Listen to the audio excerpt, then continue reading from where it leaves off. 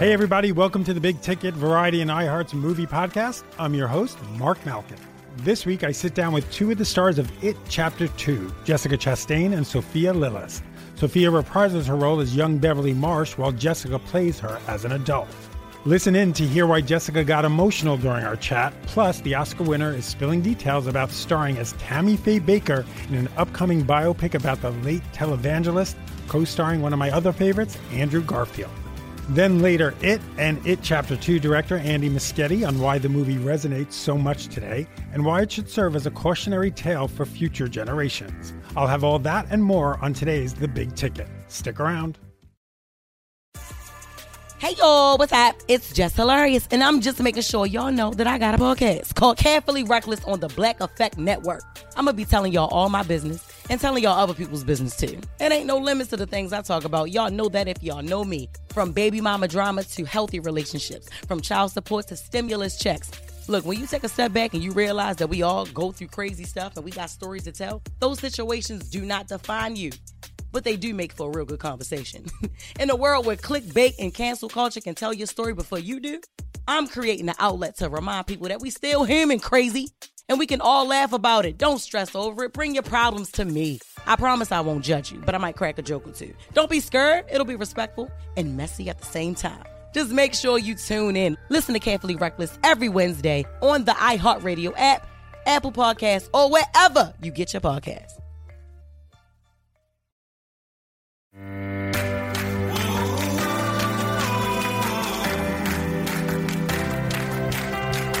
Welcome back to The Big Ticket. Now here's Jessica Chastain and Sophia Lillis.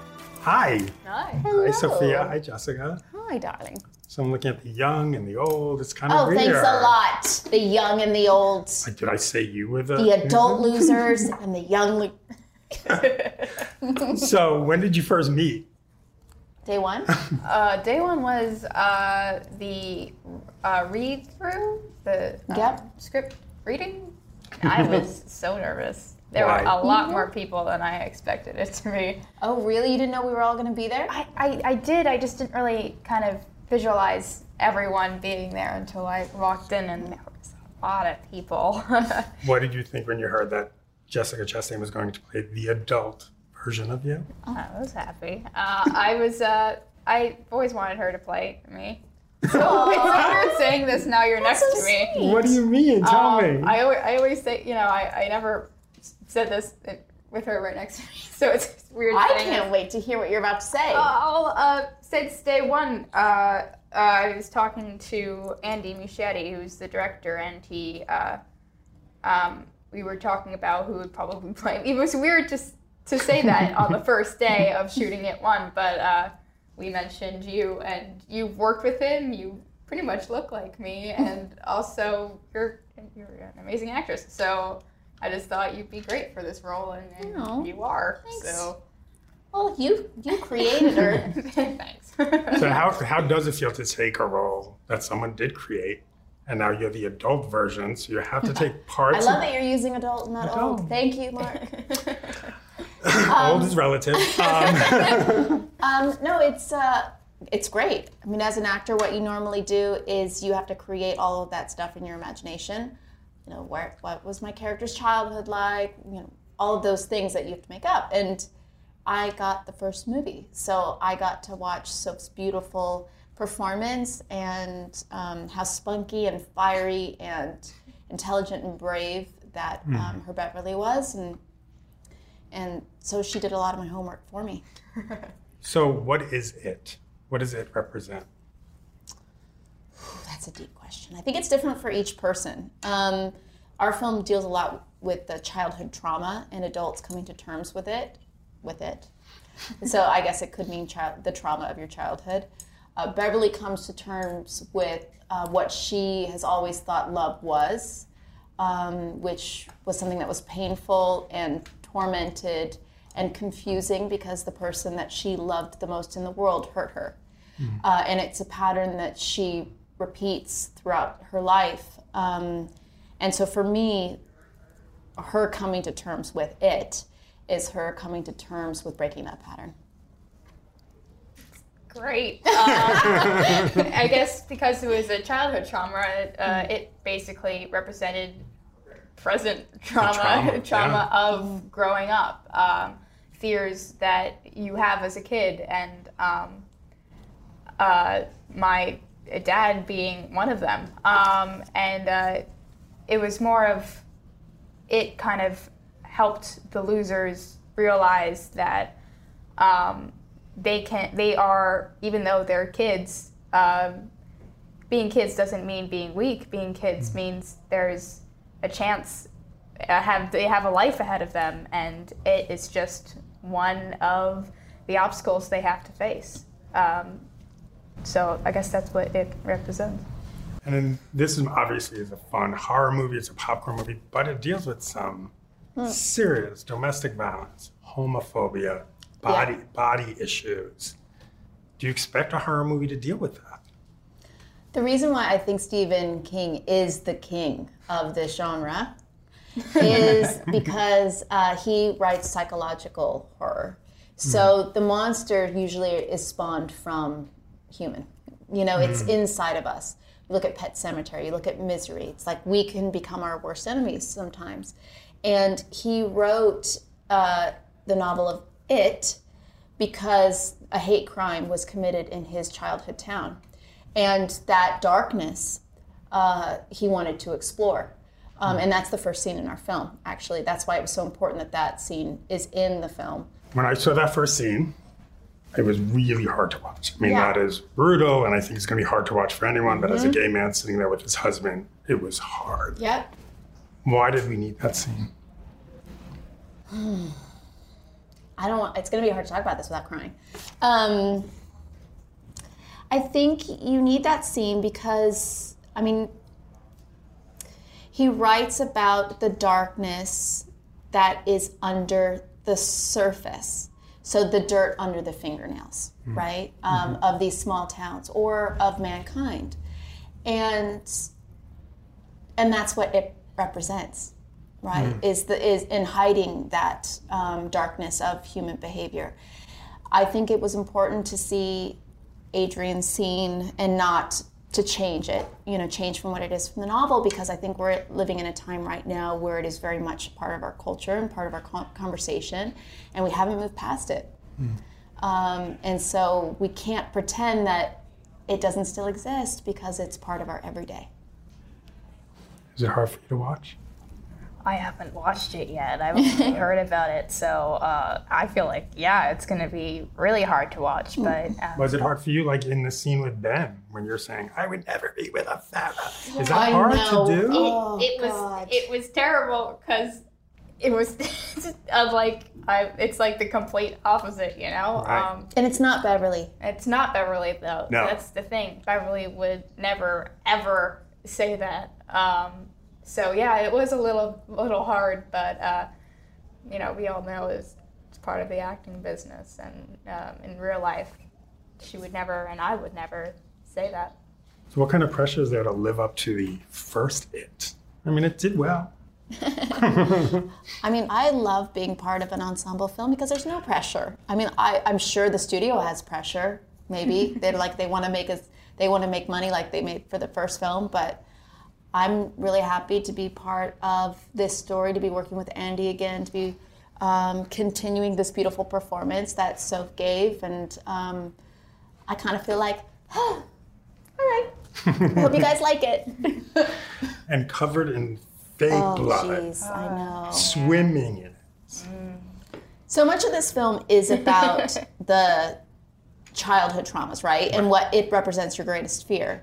And what we saw so great in the first film, Beverly is like on the cusp of becoming a woman.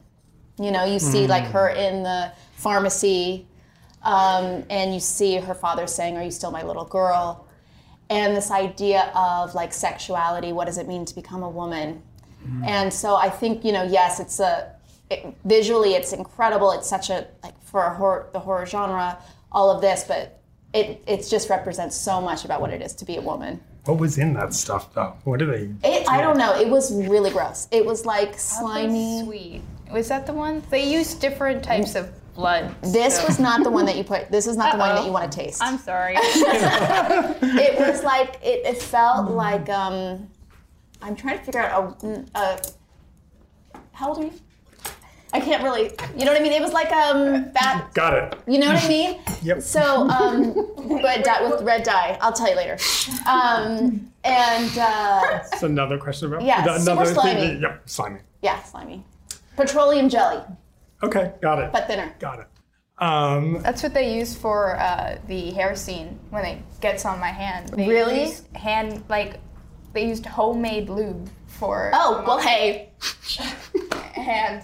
So She it, said- you I could have said it. slip off. I don't know. That's exactly. It was like swimming in a vat of lube. Yeah. Dyed red. I read. Yeah. So is it dead? Yes. Well, do we want to give spoilers No, that's what I'm asking. Do you think it is dead? at the beginning of the film or the end of the film? End of the film. I'm not giving away spoiler, Mark. It's Malcolm. not spoiler. It is a spoiler. Is it? Yes. Is it? Are you asking if there's going to be an It 3? Yes. No, there's not. I don't think so. Or if there is, it won't be with me. Why and it not? won't be with Andy. Why Because would you? Stephen King didn't write an It 3. the book's done. But Stephen King could be. If writing. he decides to write another chapter, great. But most likely it'll be 27 years later, so there'll be another actress. Yeah, it's true. So who do you want to play you in 27 years from now, since you already picked Jessica? No way. Is Do I still have to pick? You were good at it. Late Oh, 60s. Late 60s. Is that Susan Sarandon? Could be Susan. Sissy Spacek. That'd be 2 on the nose. Would it? She's kind of amazing. I mean, she's. Carrie. I know, but we don't have She's to have already been another covered in that scene. blood.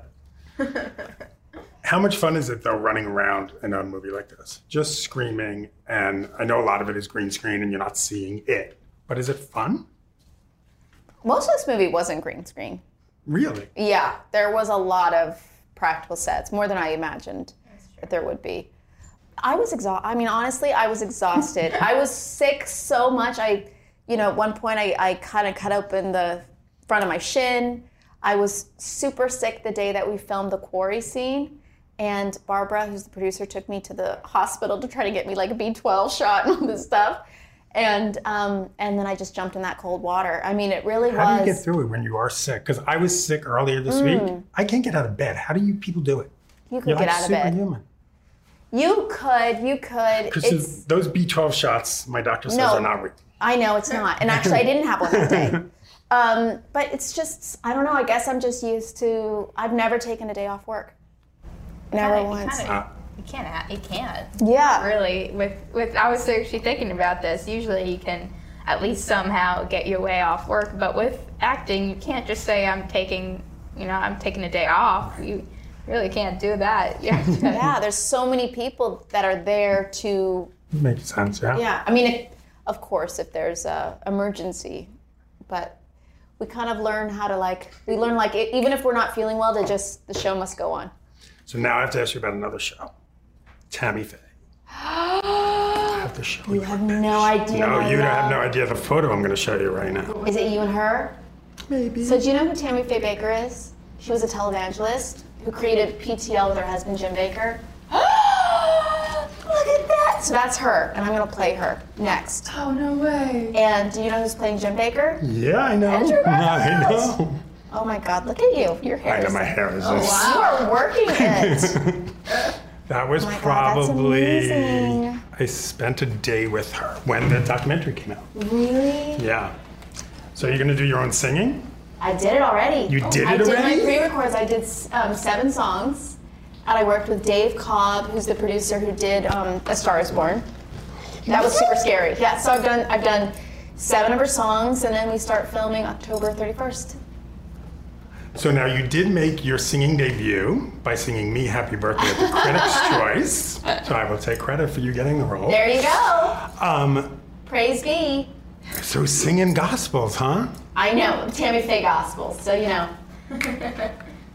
Come on. You just give me You something. really want me to sing, come on, you're gonna have Yes. to wait and see the movie. I want to see the makeup tests. Yeah, that's gonna be exciting. Because I'm she doing had some it all prosthetics. tattooed on. Yeah, because she had her makeup tattooed on her face later in life. I mean, she really was a character. You should watch the documentary. RuPaul narrated her documentary, and I got the rights to play her in 2012. After Zero Dark 30 came out, I rewatched the documentary. It was on TV, and I was like, why has no one ever done a movie about her?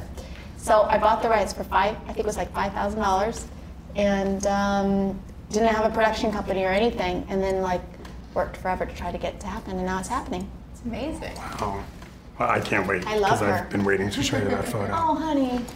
Awesome. Well, thank you. Thank you for Thanks. not scaring me. I know we're going now.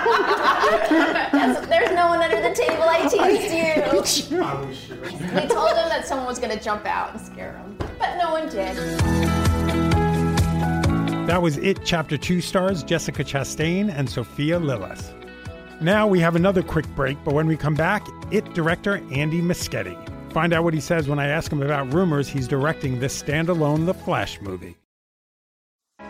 Lancaster, South Carolina is in the middle of not much. But growing up nearby, I knew it as the hometown of a black man named Jim Duncan, who became a Super Bowl hero. Duncan up to the 15, the 20. And on my new podcast, Return Man, I'll discover that his death still makes no sense at all. The story was that my brother went into the police station, took a gun off a police officer, and shot himself in the head. Most people don't believe that. For the past 3 years at the Rock Hill Herald, I've looked back at a story that's timelier than ever. Breaking news. Have you got some time to talk? It involves race, the mental state of the person, and a town that was scared to death to say anything. Listen to Return Man on the iHeartRadio app, Apple Podcasts, or wherever you get your podcasts. If you took away the date and time, could you imagine that happening today? Yes, you can.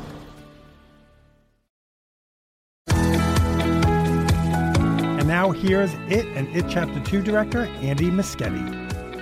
So this is creepy. A little bit. Not as creepy as the movie, but yeah.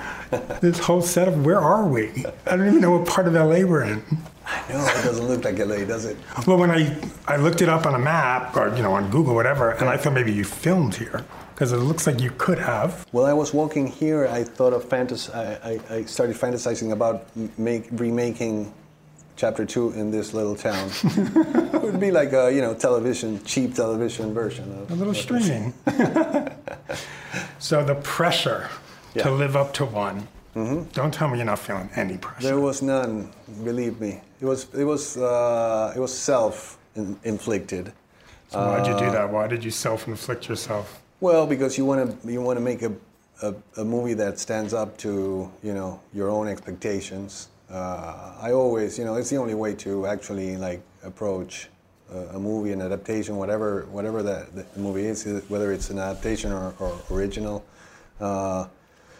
You're sort of trying to please yourself, and that's not from a selfish point of view. It's just like you are the only person that you know from the inside.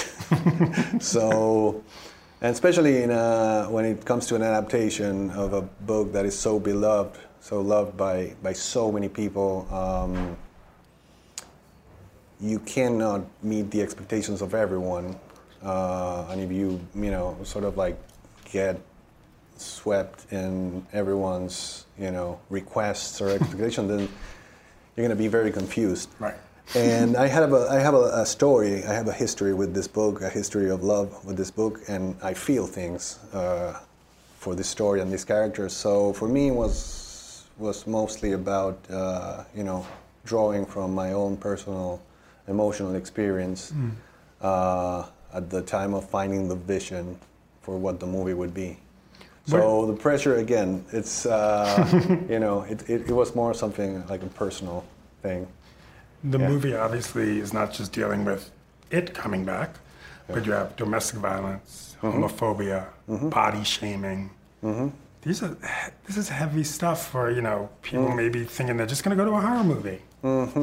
Yeah, there's a lot of more mature themes, if you will. I mean, there were some of them were hinted in the first one, not just hinted. They were part of a very odysseys of the kids.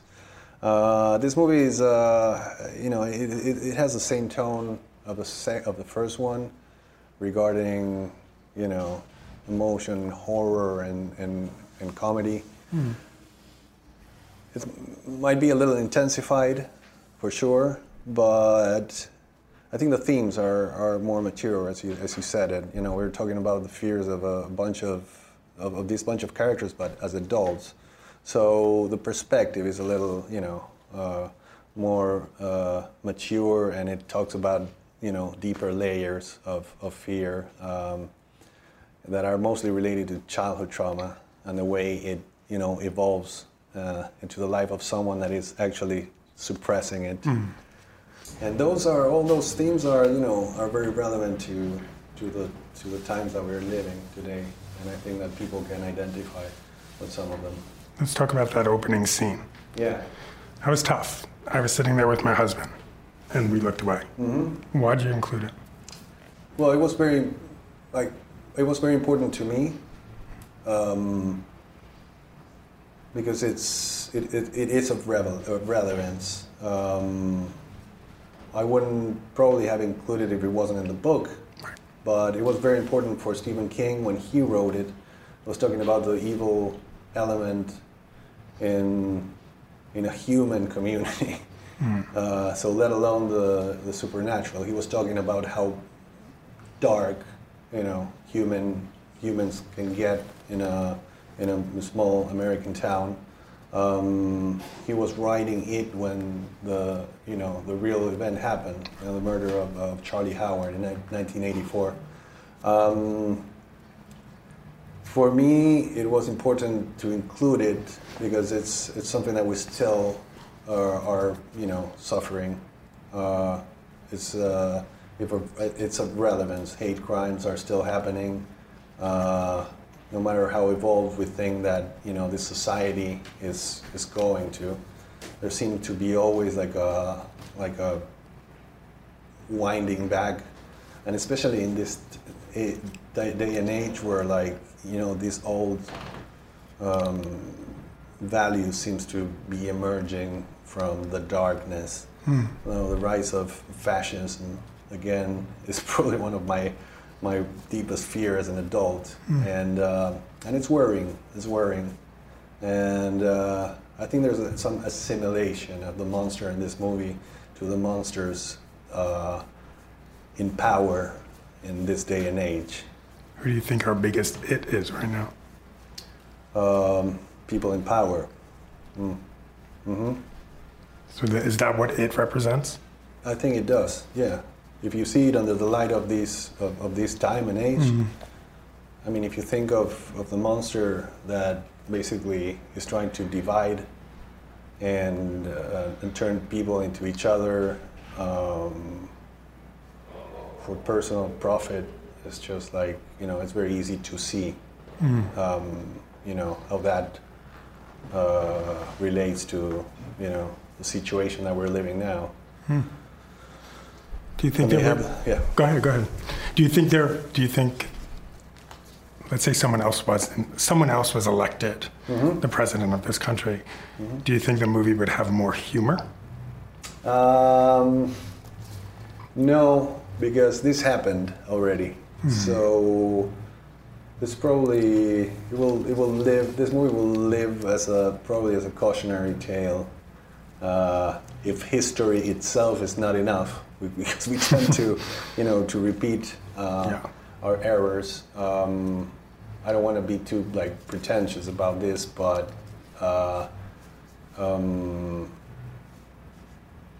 if this movie, transcends as a generational,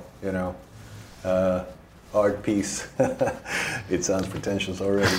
As much as I would like to. I want people to know what I think of the subtext of it. The Flash. What could you tell me?